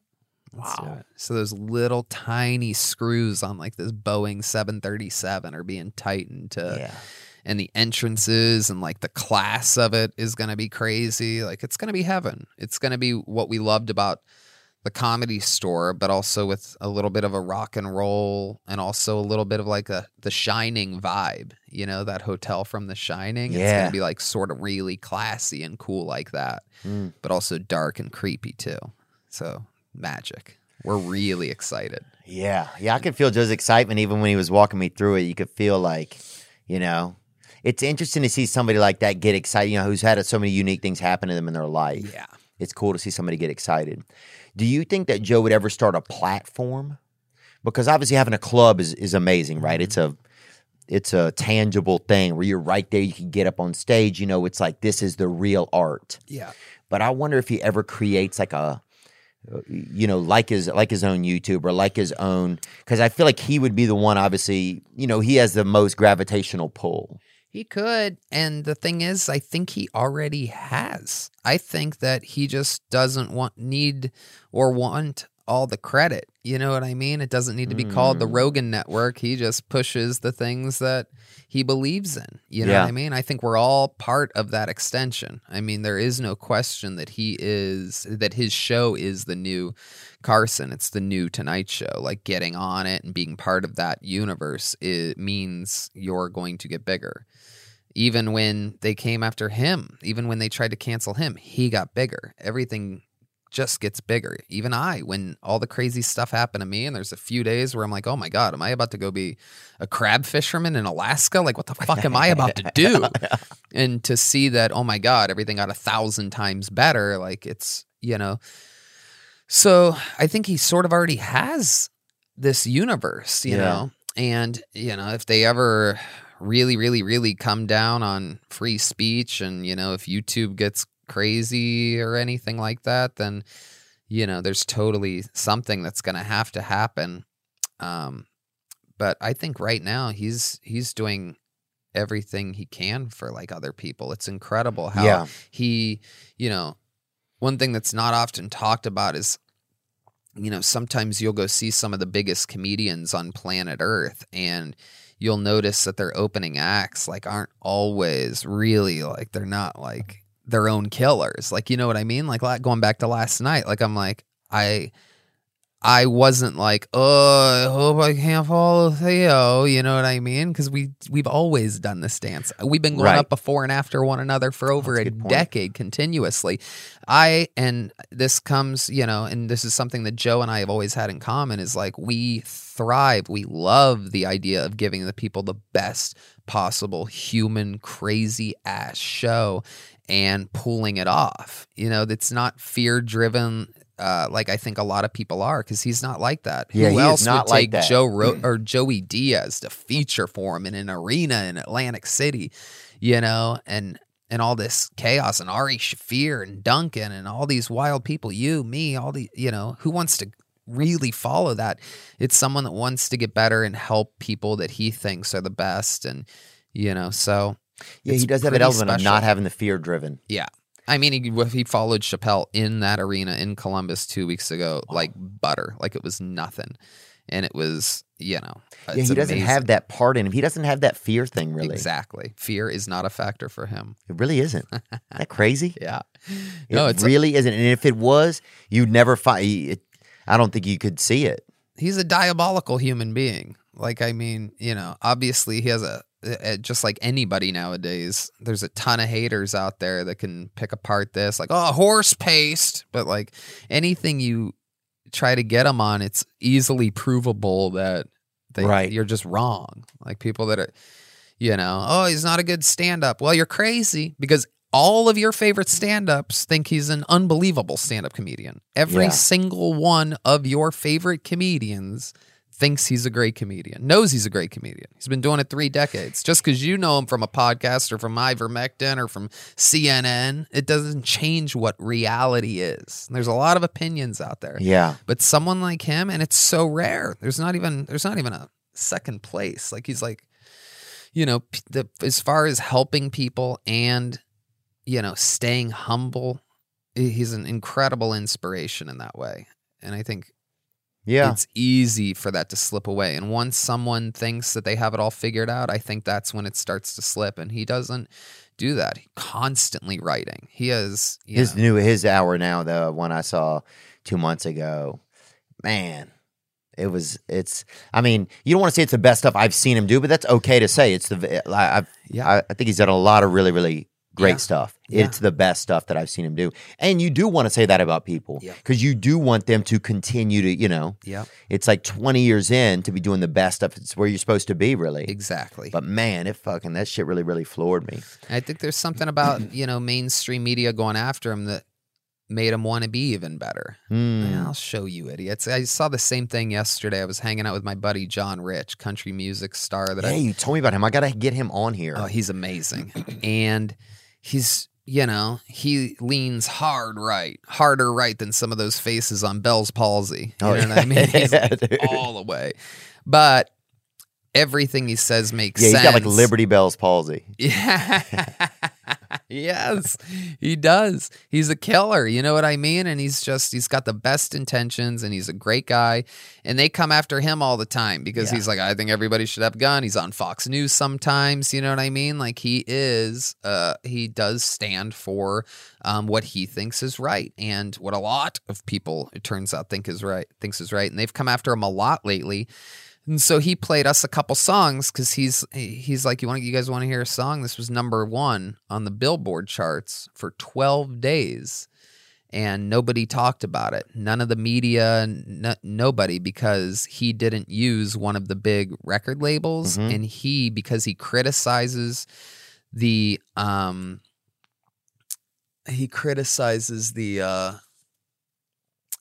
censorship of Twitter and Facebook and YouTube in the lyrics. So he decided he's not going to promote it on any of those things. So he literally just promoted it through Truth Social and Rumble. These my mother loves those. Right. And literally #1 on the Billboard charts for 12 days. Can we bring that up? People didn't know what to do. He's above Lizzo. He's above Taylor Swift. He's above all of these things. And he's talking about these things that he's always felt. And we made this correlation, him and I. We're like, whoa, because we've both, we've been living in this world the last couple of years where people are trying to chop you down, and it makes you more of who you are. He's always sort of been, don't take my money, I'll, less taxes. He's always been that. But now the lyrics are clear. He's literally saying what he wants, just like how I've doubled down in my stand-up, and now I'm only exclusively talking about stuff that I shouldn't be talking about. And I have all those premises to myself because so many people are, obviously you want to be on Netflix, you want to be on this, you want to be on HBO. Sure, who doesn't want to be? But the reality is that none of my stuff could be there. It would literally just cause a riot. People would just quit or whatever. Right. So, but the people love it. It's that live show effect of like, whoa, we're doing it. Oh my goodness. He just said that OJ's wife had it coming. Like, oh my God, what the hell? Where are we? As you evolve too, because you had a special on Netflix a few years back. Yep. But as you evolve, it's like, if the platforms won't allow certain stuff, or they don't just see, okay, this is just humor that's for some people, not for some, whatever. But if they only want to kind of navigate a certain area, or only willing to go to certain, which like, banisters, which is their right, but it does create not only for putting things out on YouTube, but really for going to see live comedy. It's like, if you want to see kind of what I really want to say, come see live comedy. Yeah. And I find myself wanting to talk more about things that I want to talk about. I just even realized last night I'm still telling a lot of jokes and stories and stuff, and I love that. But I would love to probably have a little bit more. I just noticed I'm kind of evolving. Yeah. I was just kind of noticing. I was like, okay, I love this stuff. This is good. It's entertaining. But also I want to start thinking, well, how do I get more of some of my actual thoughts? Right. Passions. Things that like really move me, Yeah. So I'm glad that those feelings are even arising in me. Yeah. What do we see right here? Country music star shunned so-called woke record labels and released a song directly to Donald Trump's social media app, True Social, catapulting it to #1 in the world on the Apple iTunes song chart. And the Billboard, which even this isn't covering. Yep. Rich saw his song outperform those hit makers such as Billie Eilish, Kate Bush, and Lizzo. Here I am with no record label, no publisher, no marketing deal. And when he's telling you this and you're in his fucking living room sitting around Johnny Cash guitars and pictures with him and all. You got a beautiful home. I went there for a party once. Yeah. Beautiful. And I mean, he's the real deal. He's, you know, a lot of people just like Rogan, you might just know him as a guy you hate because he's on Fox News sometimes. Or, oh, he used Truth Social. I don't like that. But in reality, again, this is a guy completely respected by all of his peers in his industry. So, you know, for him, when he's telling you, like, dude, I did it and I didn't even do it the way that everyone has done it to this point. He literally did with this song what Rogan did with his podcast. He showed an entire industry of, you know. They invite the whole world to come live in our land and leave our countrymen dying in Afghanistan. They say, let go of Jesus and let government save. You can have back your freedoms if you do what we say. Yeah, he's putting it out there, isn't he? Yep. He's saying what he feels progress. It's strong. It's his single. I got to check that out. Yeah, it's cool. Interesting, man. I'm not sure what that version's like, but I just heard just him with an acoustic guitar yesterday in his living room, and it was unbelievable. And there it is right there, number one. Go back to that, please, brother. Yeah. Number one song right there. And it stayed there for 12 days. That's the other part that, you know, even this article obviously came out when it happened. So, like, it doesn't tell you that staying number one for 12 days is its own insane accomplishment. That those things are always rotating and jumping around. And there it is, $1.29. And boom. And he gives, you know, percentages of his earnings to, he has his own scholarship where he gives money for kids to go to college who, if they had a parent die in the military, he pays for their college. He's given over $1 million to put kids through college. Oh. So you find out that some of these bad guys are the good guys, and that the good guys, you look at Catholic priests and stuff, like, do good, do this. That's why, like, virtue signaling and a lot of... And I keep ragging on LA, but it's like, you know, a lot of these people that want to work in the industry say all these things, and they're always, this is wrong and that's wrong, and why are we, blah, blah, blah, blah, you know, what about science and all these different things. But it almost seems like the good guys sometimes are the bad guys, right? The politicians, oh yeah, the priests, all of these I've always things. hated politicians, man. Right. And but I think we start to see that whole mold, all that, it's not really working. I think, you know, for a long time, people believed in it. There's something good here. Yeah. But I think especially after the pandemic, after people being scared in a lot of cities, you know, and violence, I think people are starting to just wonder what's going on here. I think it's deeper than just like in our daily life. It's like this bigger thing. Like, does the society that we constructed and that we've been building and riding, what's going to happen to it? Like, which way is it going to go? You know? in perspective, right? Like the other night after a Kill Tony taping, I was telling my producer guy that I go, it's so crazy. I just had 5 different people come up to me and literally say the same thing of, I can't believe that you get to be mean to people for 2 hours every week on a show for a living. And I go, and I had another 5 totally different people on my way up to the green room say, I can't believe that you have created a format to help people, and you're the only person giving these random people a shot to be seen. And it's funny how they're all at the same show, and these people are seeing 2 different shows, kind of. Yeah. You know what I mean? And I think it's that way sort of for everything nowadays. Sometimes something can be right there, and we choose what we like about it or what we don't like about it, right? Well, it's a bummer too. Sometimes it's like, I wish I could press a button more and get different perspectives. Like it's like, sometimes I'm like, man, I'm not inhibited. I am inhibited by my own perspective. Mm-hmm. Not that it's right or wrong, but sometimes it's both. But that it's like, man, I wonder what life is what has life seemed like if you're this person, if you're a woman, if you're a man, if you're black or what is it, Japanese, I've just like wonder what it all seems like, because then it's like, yeah, are my views off? Are they on? Is it okay if they're just right for me in my own space? I think that's the part that starts to feel kind of scary sometimes. It's like, well, these are my views for my perception. Mm-hmm. Is it okay to share them if I can't get everybody, if I can't, is it okay to share them even if I'm without taking into context what other people's views are? Like, it's hard. Right. It's hard sometimes. Yeah. Because you want to be open-minded, but you also want to respect what you intrinsically feel, Mm-hmm. And I think that's another area where the pandemic hit hard. Like people like me and you that went out and were like, we need to be around stuff that's open. We need to go out once in a while, listen to music or just be around people or just be somewhere that's open.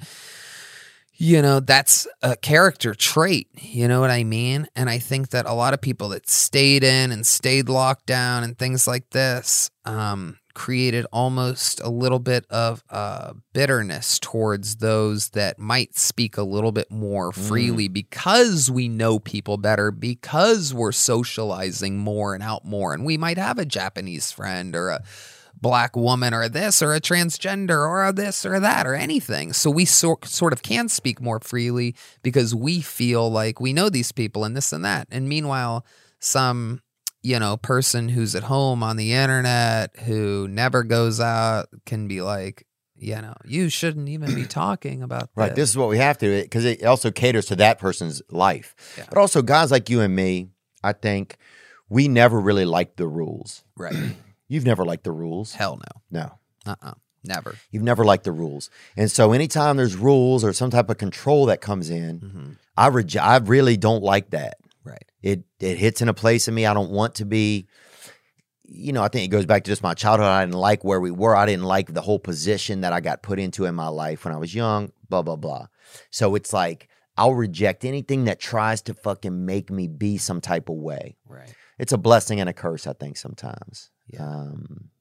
But what else? So your dad passed away when you were a kid? I heard you mention that earlier. No, he was he's alive. And what type of job did he have? He ran an Italian restaurant and did some bookieing. Basically, Youngstown's sort of like a little Italian mafia hub. So everybody there, when I was a kid, was involved in organized crime in some effect or another, including my mom, who was running numbers for the whole city. It was a big illegal gambling operation that she used just to put me through the private school there and make sure that I had a new pair of Nikes once a year. You know what I mean? I was like poor. And did People he don't have the realize cards? that Would you put the cards out to people and they would circle the games and that sort of thing? Would you just... Yep. Well, it was mostly like betting, mostly like you call and it's like, all right, I'll put 20 on the Packers.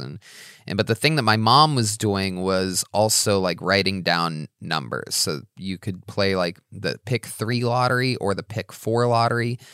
And it was like straight or boxed, which means you're playing it straight up or the 3 numbers come out anyway.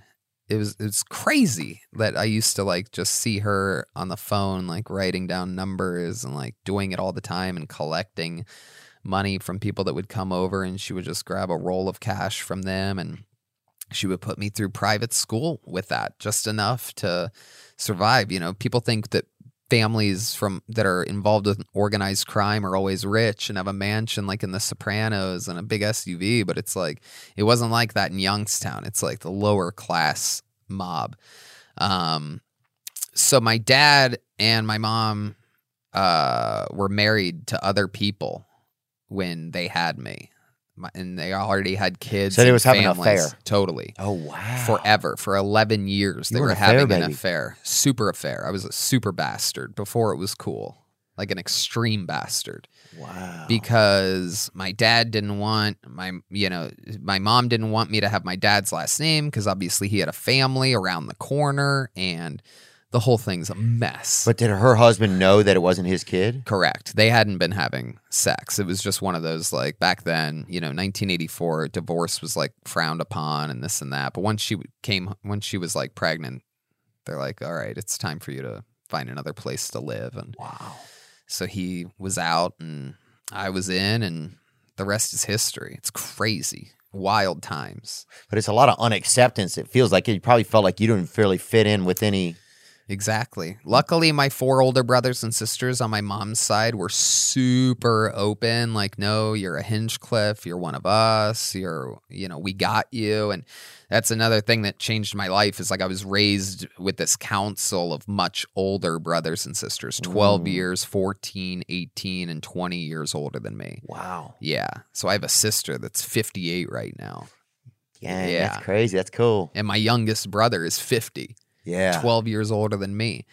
So like I used to go down, my mom used to ship me to Columbus, Ohio for a month every summer when I was out of school, and I would just get to hang out with my brothers and sisters who were going to the Ohio State University. So there I was, a little 9-year-old hanging out with a bunch of 20-something-year-olds, and me trying to make them laugh when they were stoned. I didn't even know they were high. They would just all go to the bedroom for like 20 minutes and then come out like giggling. Yeah. And I would try to make them laugh, and I would do goofy stuff. Yeah, you got to fit in. Magic tricks and all this lame stuff to just try to entertain them, and it was fun. They thought it was great, and they thought I was funny. So like little things like that, it's where it all kind of started.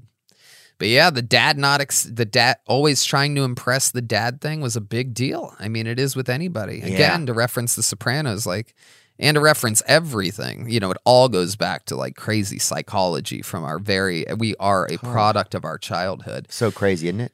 Totally. And I mean, it's so interesting when you really let go and realize like, yeah, we're not that original. We are like a victim of, like, the story is written early on. We're just playing out the script that our psychology wrote, right? I never thought about it like that. Me neither. Yeah. I've never said that before. I like that. It's like the psychology. That shit was written right in the first couple of years. Exactly. And now we are just following the. Yep. Because I found out at a very early age that my mom used to tell me that my dad was a truck driver, I think it was, or something like that. I can't exactly remember that part, but it was some job where he was traveling a lot.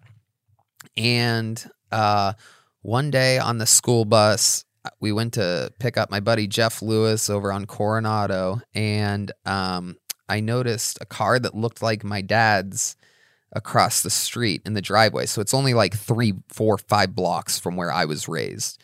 And I look over and I memorize the license plate. Maybe I wrote it down. I don't know.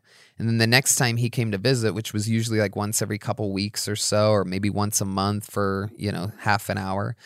Next time he came over, I matched up the license plate to this, to this Bronco that I saw every day when we were picking up Jeff Lewis. And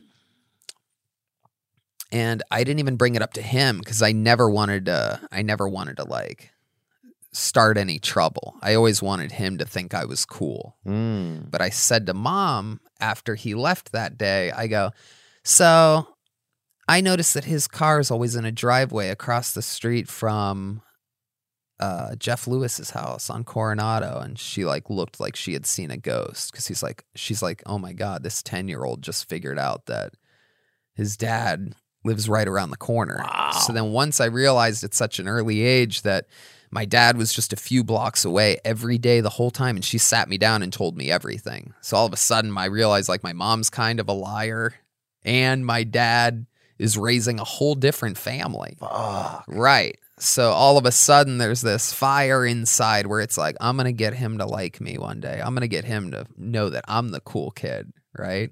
Cut to 2 months ago, Pittsburgh, or no, maybe a few months ago, but Pittsburgh, Pennsylvania, the middle of an arena, PPG Paints Arena, where the Penguins play, where, a bunch of crazy stuff happens, only 50 minutes away from Youngstown, Ohio, and him and his girlfriend came out and saw me, and, he's like 75 now or whatever, and like, he just couldn't believe it.